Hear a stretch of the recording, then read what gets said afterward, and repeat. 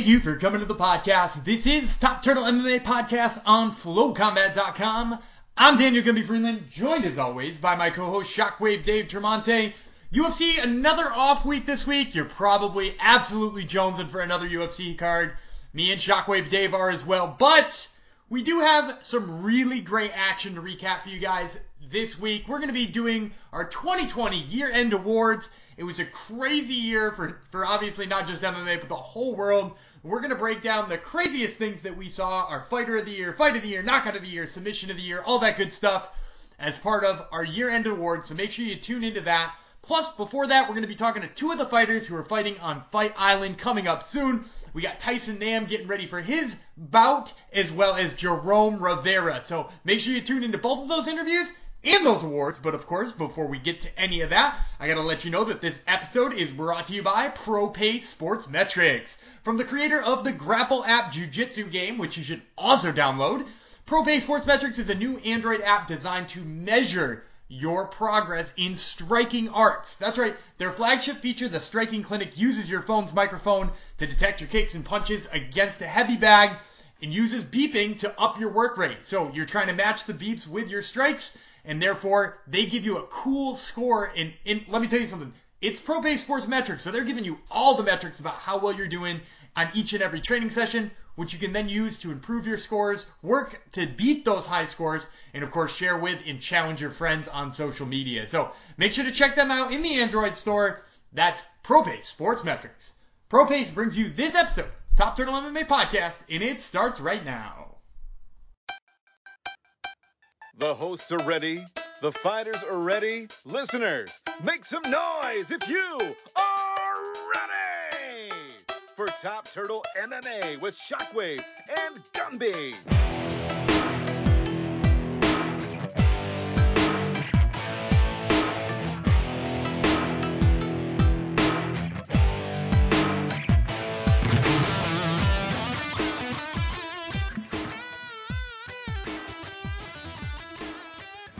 All right, and joining me now is Tyson Nam, who fights Matt Schnell on UFC Fight Island on January 20th. So, Tyson, I got to ask you, you got back-to-back knockouts in the flyweight division. Seemed like you were soaring towards the top, but it seems like since then you've had about 100 fights canceled, rescheduled, fighters replaced. How frustrating is that getting for you? That's just a fight game, man. You know, especially with these times, we got a pandemic going on and everybody's training so hard, you know, especially mixed martial arts. We do so many different types of training that injuries are bound to happen. So you take it all in, and you're just grateful that you get a fight, you get to fight sometime. Well, I appreciate the positive attitude. Now, I also know that with all of those changes, you know, you got to fight, you know, Zaruk Adeshev, and then you got to fight Jerome Rivera, two guys making their UFC debut, and you did it in emphatic fashion, but how excited are you that you're finally getting a top 10 guy in Matt Schnell here? Well, my first two fights were against top 10 guys. Sergio Pettis was number 5, Kai Kara-France was number 7. Didn't work out in my favor, but I'm excited again that I got those 2 wins, and they're giving me another top 10 opponent, and hopefully I can make a different outcome this time. For sure, and I know too some of the issue with those fights too is that they're guys who fight fairly safe, right? Like they're strikers who like to pick and choose their shots. Obviously, Schnell is a whole different animal here. How do you see your game matching up with his sort of wrestle-heavy style? You know, we're both finishers. Even as of recently, Matt Schnell has been a little bit of a striker. Like his boxing looks really good. But we both come to finish the fight. We never like to see. We never like to hear the final horn. So I'm thinking. And it might not get out of the first round between both of us fighters that love to finish our opponents. Well, we certainly love hearing that kind of thing. Now, I got to ask, too, you know, you said you've been thinking about his boxing as well because his boxing seems to get better. it did seem, at least to me, like, I kind of classify him mentally as a submission specialist. Have you done any extra preparation in preparing for the submission side of things, or is this, one of those things where you hope to go in there and impose your will? No, he's definitely gonna have an advantage in the grappling department over myself, but it's not like I'm new to the game in any sense. I know a little bit of jiu-jitsu. I know a little bit of wrestling here and there. I've once heard someone say that it takes a many of years to be a submission specialist, but it only takes a few weeks to be a defensive submission or a specialist in defending submissions. So, of course, there's no surprise what my game plan is going to be. I'm always going to be defending, grappling, and making it a striking fest, especially for the crowd. I know that's what the crowd likes to see, and that's the way I love to fight. Well, and it's certainly what the crowd likes to see. In being that, with your big knockouts and the fact that you strung 2 together in a row, and now you're fighting a top 10 guy, where do you feel like a big knockout here against Matt Schnell would put you in this division? Man, that I keep on climbing those ranks, and Matt Schnell, I believe he is number 9 at the moment, so a big win over a number 9 opponent. I don't know exactly how the politics works with the number ranking after you beat an opponent, but it should put me up over there to where I could call out someone that's maybe a top 5 opponent after that. For sure, and looking up at the top 5 too, there's a lot of guys who sort of fit that bill of the people you like to fight. You've said in the past that you do like to fight guys who want to throw down and who want to, engage in a fight and not kind of pick and choose their shots from the outside. Is there a fighter in that top 5 that you particularly like the idea of a matchup with?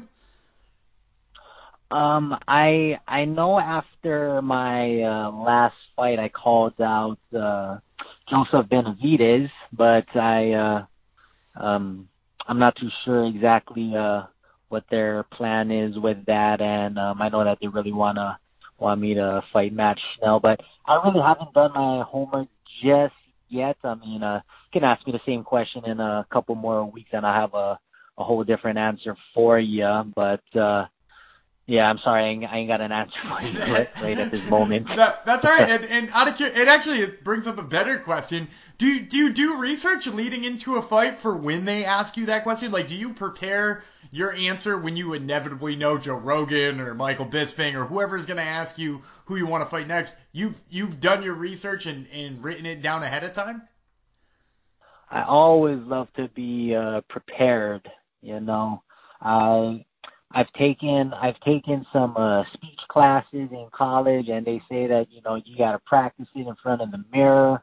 I'm always doing things of that sort whenever I'm getting I always like to be prepared when I'm asked a question of that sort, especially when it comes to the future opponents, just future work for myself. I always like to keep myself busy.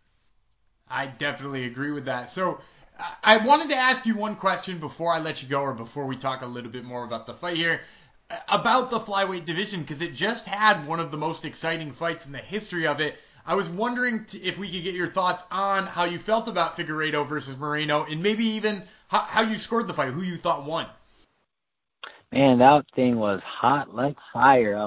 Of course, I thought Figueiredo won. He was landing the more effective striking, and Brandon Moreno took him down. But this day and age, I mean, they need to revamp the judging to where if you take someone down but they get back up, you really didn't do nothing. It kind of washes itself clean if you don't do anything with it. But the judging, they had it right on top of the money, because without that point deduction, Figueiredo would have won. I would have had it Figueiredo winning by a round. I feel like he won 3 of the rounds and Moreno won 2 of the rounds. So I feel like the judges got it right on top of the money, on top of that fight. And just for the flyweight division, I mean, a fight like that it was huge. You know, Cody Garbrandt, he needs to get healthy, and he's gonna add to the flyweight division. You know, not too long ago there was talks about getting rid of the flyweight division. There shouldn't be any argument that the 125-pound weight class should be around and should be featured from here on out. I couldn't agree with you more. You're preaching to the choir when you're talking to me. So I do want to ask now. So we talked about the judges' scorecards. Obviously, you said you don't see this one go to the judges' scorecards. How do you see this one ending when you fight Matt Schnell on January 20th? You know, if I'm not knocking him out, I would much rather be knocked out. You know, I want to see someone get knocked out during top of that fight. The fans tune in. They take a part of the day to watch us, and we do it for the fans. I like to finish people. He likes to finish people. Well, we live by the sword and we die by the sword, and something exciting is gonna happen when we meet up in the middle of that octagon. Well, we're certainly looking forward to it. Once again, fans, this was Tyson Nam, who fights Matt Schnell on UFC Fight Island January 20th. Tyson, thanks so much for the time, man. I really appreciate it. Thank you. Have a wonderful day. And that interview with Tyson Nam is brought to you by Respect the Tap. Respect the Tap is very passionate company about BJJ and combat sports, and their apparel reflects exactly that. But let me tell you something. They're not just passionate about the sports, but they're passionate about design and style as well. They're a fashion-forward MMA and BJJ lifestyle brand that bucks the trends of those skull and dragon and sword MMA apparel companies that you're used to, and instead it embodies that honor and inner strength and respect that is so inherent in martial arts. So I heavily suggest checking out their entire line over at respectthetap.com. All right, and joining me now is Jerome Rivera, who fights Francisco Figueiredo on UFC Fight Island January 20th. So, Jerome, I want to ask you, you fought on the Contender Series down at flyweight, right? Your UFC debut was against Tyson Nam. That went up to bantamweight. I'm sure that's sort of because of the short notice. Now I see you at bantamweight again for this fight. Is this like a permanent home for you? Because I know you fought mostly, like an LFA as well at flyweight. What's sort of the plan for you now? Yeah, like going forward, I'm open to opportunities. I think flyweight is my home, but if anybody is like throwing in some fights out there at 135, it's definitely something I'm open for. But one thing with this fight is I thought the same thing when they threw the matchup at us, and they're like, yeah, Francisco Figueiredo, 135 pounds. I looked at his record and I saw he was a 135 pounder, but he's actually dropping down to flyweight now, and he's going to meet me at 125 pounds. So I'm back at my home of flyweight. Oh, so that's actually excellent news to hear. So you're going to get to fight back down at flyweight, which I wanted to ask you, obviously, like being in the division with the guy who, you're fighting his brother, but like his brother is the man, right? Deiveson Figueiredo, the guy everybody's chasing. Do you feel like this fight brings extra eyeballs to you, being that it's the brother of somebody who's, fairly famous here? Oh, yeah, definitely. I'm very excited about the opportunity just because I have a feeling that once people start hearing more about Francisco Figueiredo's name, like you said, he's going to start getting a lot of eyeballs on him. So I think he's going to bring a lot of hype, and I don't know how much, not saying that this dude isn't tough, but, he has a lot of hype on him, and I think it's a very great matchup for me. So I'm very excited for the opportunity. I'm training as if I'm fighting Figueiredo, his brother, right now. I want to send a message to the champ, so I'm very excited. Absolutely. And I know that this fight wound up being 10 days before you were originally scheduled to fight. You're supposed to fight at Odi Osbourne all the way back in January 30th. This one's January 20th. Did it alter your schedule all that much? I know obviously that's not a huge change and we're a little ways out right now. Did you feel like that was sort of a big change for you to work through? Not a whole lot. We had been kind of like, I took about 2 weeks off after that Tyson Nam fight, and then I kind of got back in the groove of things. So I'm the kind of person that likes to stay active all the time, even when I'm not in camp. So, we were kind of at like a good little cruising pace. And then once they told us the fight was moved up 10 days, then we just it just kind of cut the time a little bit closer to when we got to start turning things up. So It didn't affect us too much. Luckily, the change happened with this many weeks, and it's not something we had to plan for maybe 2 weeks out where we'd have to completely switch up our game plan. So we got a lot of time to come up with a new plan for Figueiredo and get ready for what he's bringing. And how much of a change was that? Because I know obviously he looks very physically different than Ode Osbourne, who's a very long guy who's fought up at bantamweight a bunch of times as well. How much of a change was that to your game planning and what you were doing in the gym? For like moving forward in the future and in that Ode Osbourne fight, I was really planning to kind of show my roots, which is grappling. So that's something that I had in mind, and I think that will still go with fighting Figueiredo. He's a black belt in jiu-jitsu, so he's going to be pretty savvy on the ground, just like Ode was. I think the difference is going to be that this guy doesn't have the threat of wrestling that Ode had. He might have a little bit more dangerous a striking than Ode does, but overall it wasn't too big of a change that we had to make, just kind of accounting for a guy that's not as good of a wrestler. That makes sense to me. Now, I also know, a lot of fighters who I've been talking to leading up to these fights on Fight Island didn't know at the time of agreeing to the fight that it was, in fact, going to be on Fight Island. They thought they might be agreeing to a fight in Vegas or something like that. Was that the case with you, or did you know going into accepting this fight that it was going to be international?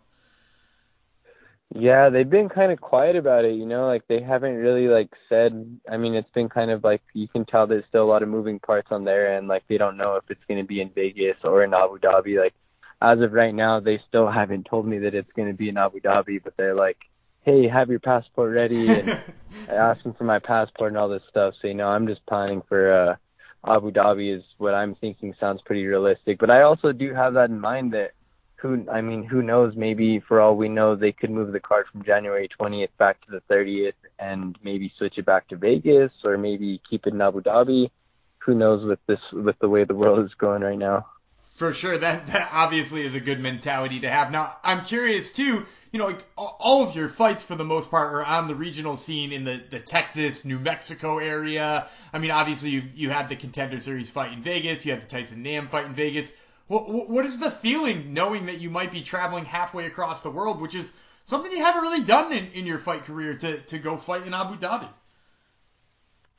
Yeah, it's still a surreal feeling. I think it's going to settle in kind of when it starts happening, but I'm already kind of trying to get myself mentally ready for it. I picture myself being out there, being away from my family, just kind of trying to not pay too much attention to the glamour and just kind of go out there to do what I'm going out there for, and that's business, going to go fight. So it's also, though, just a very exciting opportunity. That's something that's on my bucket list. I never thought that I'd say one day that I'd be going across the country to fight one of the baddest dudes in the world. So definitely something that I'm going to be bragging about to my daughter one day, and something I'm very proud of. And right now, though, I'm just living in the moment, just thinking of the business portion of it, ready to go take out Figueiredo. And you just said take out Figueiredo, and you mentioned some of the game plan in there. Obviously, you think he's going to come in and maybe try to wrestle, but doesn't have the wrestling as Osbourne. Do you feel like giving us a prediction? How do you see this one ending? I think that he's been very inactive, and I don't know if that's because of him being injury prone, or another thing that I'm convincing myself in my head. I'm telling myself that this guy isn't very hungry. And from when I started fighting until if you pick up from his career when I started in 2013 until now, I've had 17 fights and he's had 8. So either he's very injury prone or maybe he's not very hungry. So I want to go put the pace on him. I want to go be very confident, and I want to break this dude. I'm guessing a first or second round finish. I love it. And you heard it here first, folks. This is Jerome Rivera, who fights Francisco Figueiredo on Fight Island January 20th. Jerome, thanks so much for the time, man. We really appreciate it. Thank you, Dan. I appreciate your time. Nice chatting with you. Well, we hope you enjoyed those interviews with Tyson Nam and Jerome Rivera. I once again am Daniel Gumby Freeland, joined now by my co-host Shockwave Dave Tremonte. Dave, let's start with this. This was obviously a crazy year, the pandemic, the delays. Of all of the stuff that you will remember from MMA in the UFC this year, what's the one thing you think will stick out years to come from now? I mean, honestly, it might be a bit of a cheese ball, a bit of a stuck-up answer, but I think it was the UFC's ability to withstand the pandemic better than any other sports property league in existence. You know, they really didn't miss a beat. They took about 3 weeks off, you know, had the great sight of UFC Vegas and Fight Island, LOL, and it was kind of like a normal UFC year to me because we deal as MMA fans with last-minute dropouts, weight cut issues, fights being canceled all the time. We were conditioned for this, whereas I think your standard NBA, NFL, MLB fan wasn't necessarily ready for all the changes or last-minute cancellations, and everything felt very different. To me, the UFC didn't feel that different, and I think they deserve some sort of award for that. It also showed me, you know, coming at it from an angle of also being a pro wrestling fan, or at least an old-school pro wrestling fan, you take fans out of a pro wrestling arena, and it's unwatchable to me. You take fans out of a MMA arena, it's still as watchable, and I actually felt like the drama was almost increased, being able to hear each corner, being able to hear each kick and each punch land. I just think what stands out to me is the UFC got better, whereas every other league seemingly took a quality hit. Yeah, and I think too, you were right that like we were already conditioned for pullouts and stuff like that. It's worth noting how many pullouts clearly went way up, how many or COVID tests and things like that pulled fighters last second clearly was an increase from what we're used to. But at the same time, you're right in that the sport is built for that almost, right? Not just because we're already conditioned for it, but also because when one person fights out, you just rip that fight out of the card, and the card largely is not changed. Whereas when you pull a quarterback who tested positive for COVID, like somebody did, weeks ago, or, half the basketball team of the Houston Rockets wasn't able to play recently, like, that's noticeable, right? Like, you can't just scratch those players and not see that the effect of that. Whereas, like, if you weren't following along with the fight card minute to minute, second to second, the week of the fight, and you just turned it on that day, odds are at the beginning of the broadcast to the end of the broadcast, nothing changed. So you're right. It's uniquely conditioned for that. And I think that did help. And I will say, I agree with you 100%. I'm team no fan in the stands because not just do I like hearing the corners, I like hearing the mouthy fighters, right? Kevin Holland, who we're going to talk about in a little bit. Kevin Holland jaws like the best of them. Sean Strickland, it's like suddenly that guy has a crazy personality that I never knew about. And that was really fun to watch develop in the cage. So, yeah, I think all of that kind of stuff probably is one of the things I'll remember most about this year and most about once we have fans back in the stands. I still think I'll look back at this time and having had enjoyed what it was able to be in such a hard time for sports.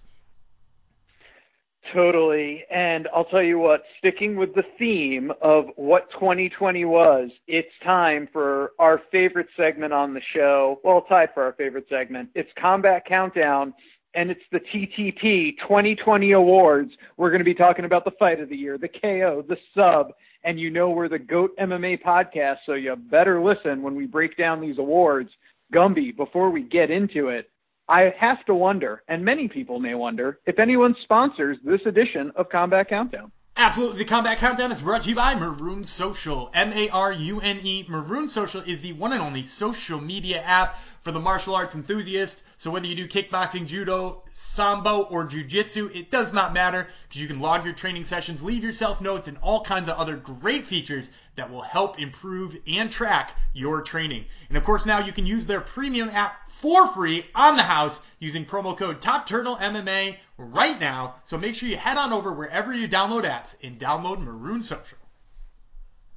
Let's start at Fight of the Year and what a year it was for fights. I'll give a couple of nominees and then we will reveal the TTP award for Fight of the Year. We'll start with Felder versus Hooker. Great fight, went the distance, very technical. Figgy Moreno, which we just saw, which was out of control, and I think we're all looking forward to a rematch. Somewhat controversial to some people, ended in a draw, is what it is. And then, of course, Wiley versus Joanna for the 115-pound women's title. Gumby, what is the TTP fight of the year?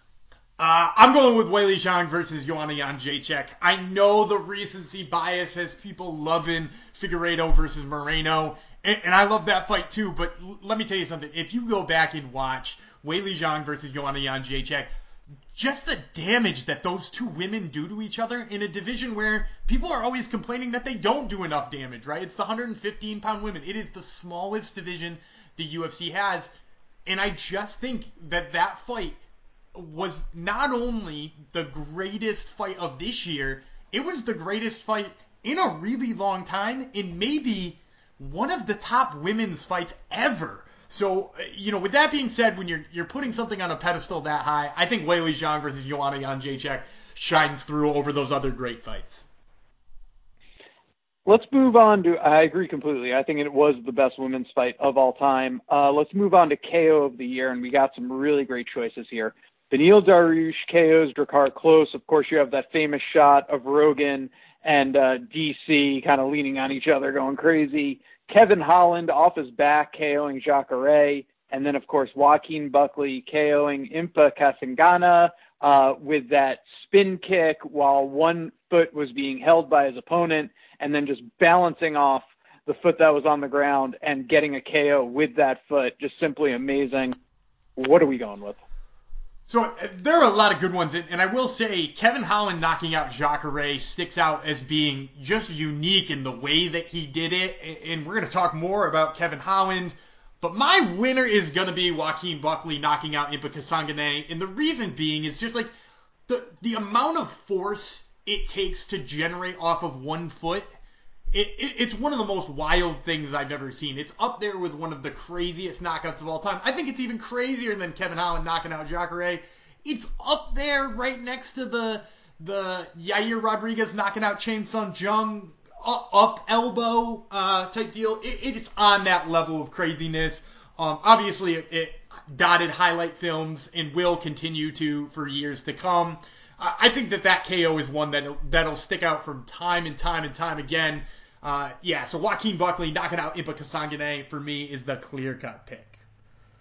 I think that's a no doubt about it. Let's move then to sub. You have Jack Hermanson heel hooking Kelvin Gastelum, Ariane Lipski with a nice knee bar on Luana Carolina, and then Thiago Moises with that modified ankle lock on Michael Johnson, and the winner is... Man, this one's tough, and you'll notice, because I know that you like your leg locks here, Shockwave, I made sure we picked only leg submissions for the sub of the year. And I'm going to go with Thiago Moises' modified ankle lock over Michael Johnson on this one.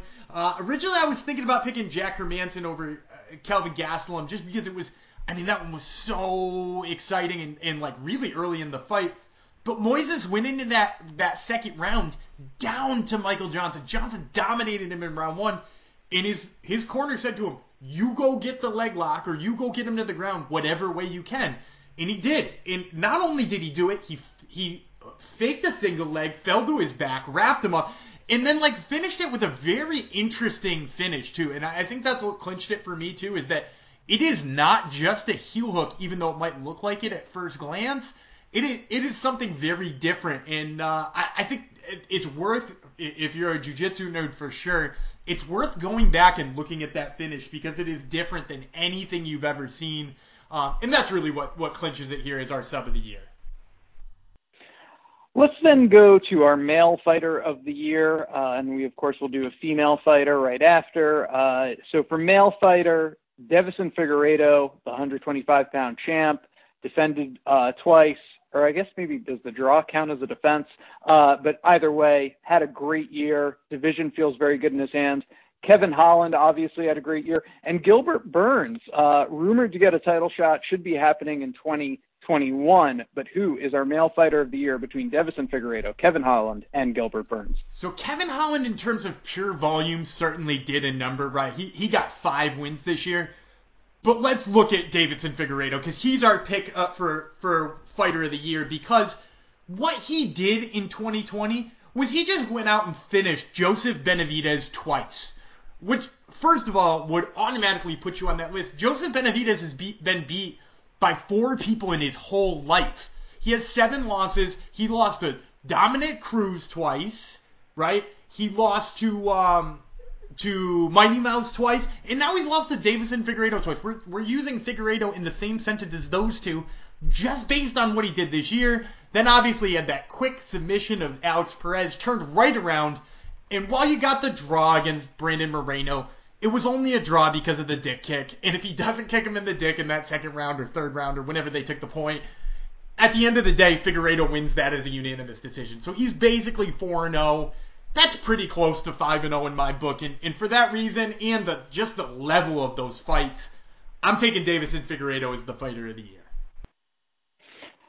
Let's move then to female fighter. You have Valentina the Bullet Shevchenko, Yan Zhang, and Lauren Murphy. Who gets it? So for this one, again, Lauren Murphy is kind of the Kevin Holland pick here because she would be the one who has the most fights. The other two just went 2-0 this year, and I'm actually going to take Yan Xiaonan. And this is maybe a controversial pick, but if you look back at who Valentina Shevchenko beat this year, it is not an impressive resume. While she's the champ and she was like the most active of the champs, I mean, she went out there and beat Jennifer Maia, and let's face it, she dropped a round to Jennifer Maia, and she beat Caitlin Chokagian, which is pretty good.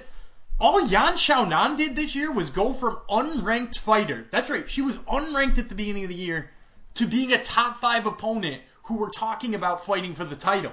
She beat Claudia Gadelha. She beat Karolina Kowalkiewicz. She beat 2 women who had already fought for the title, and she did it all in 1 year to go from unranked to number 5. That jump, I think, just shows what a huge leap she made this year, and I think that is good enough to make her our female fighter of the year.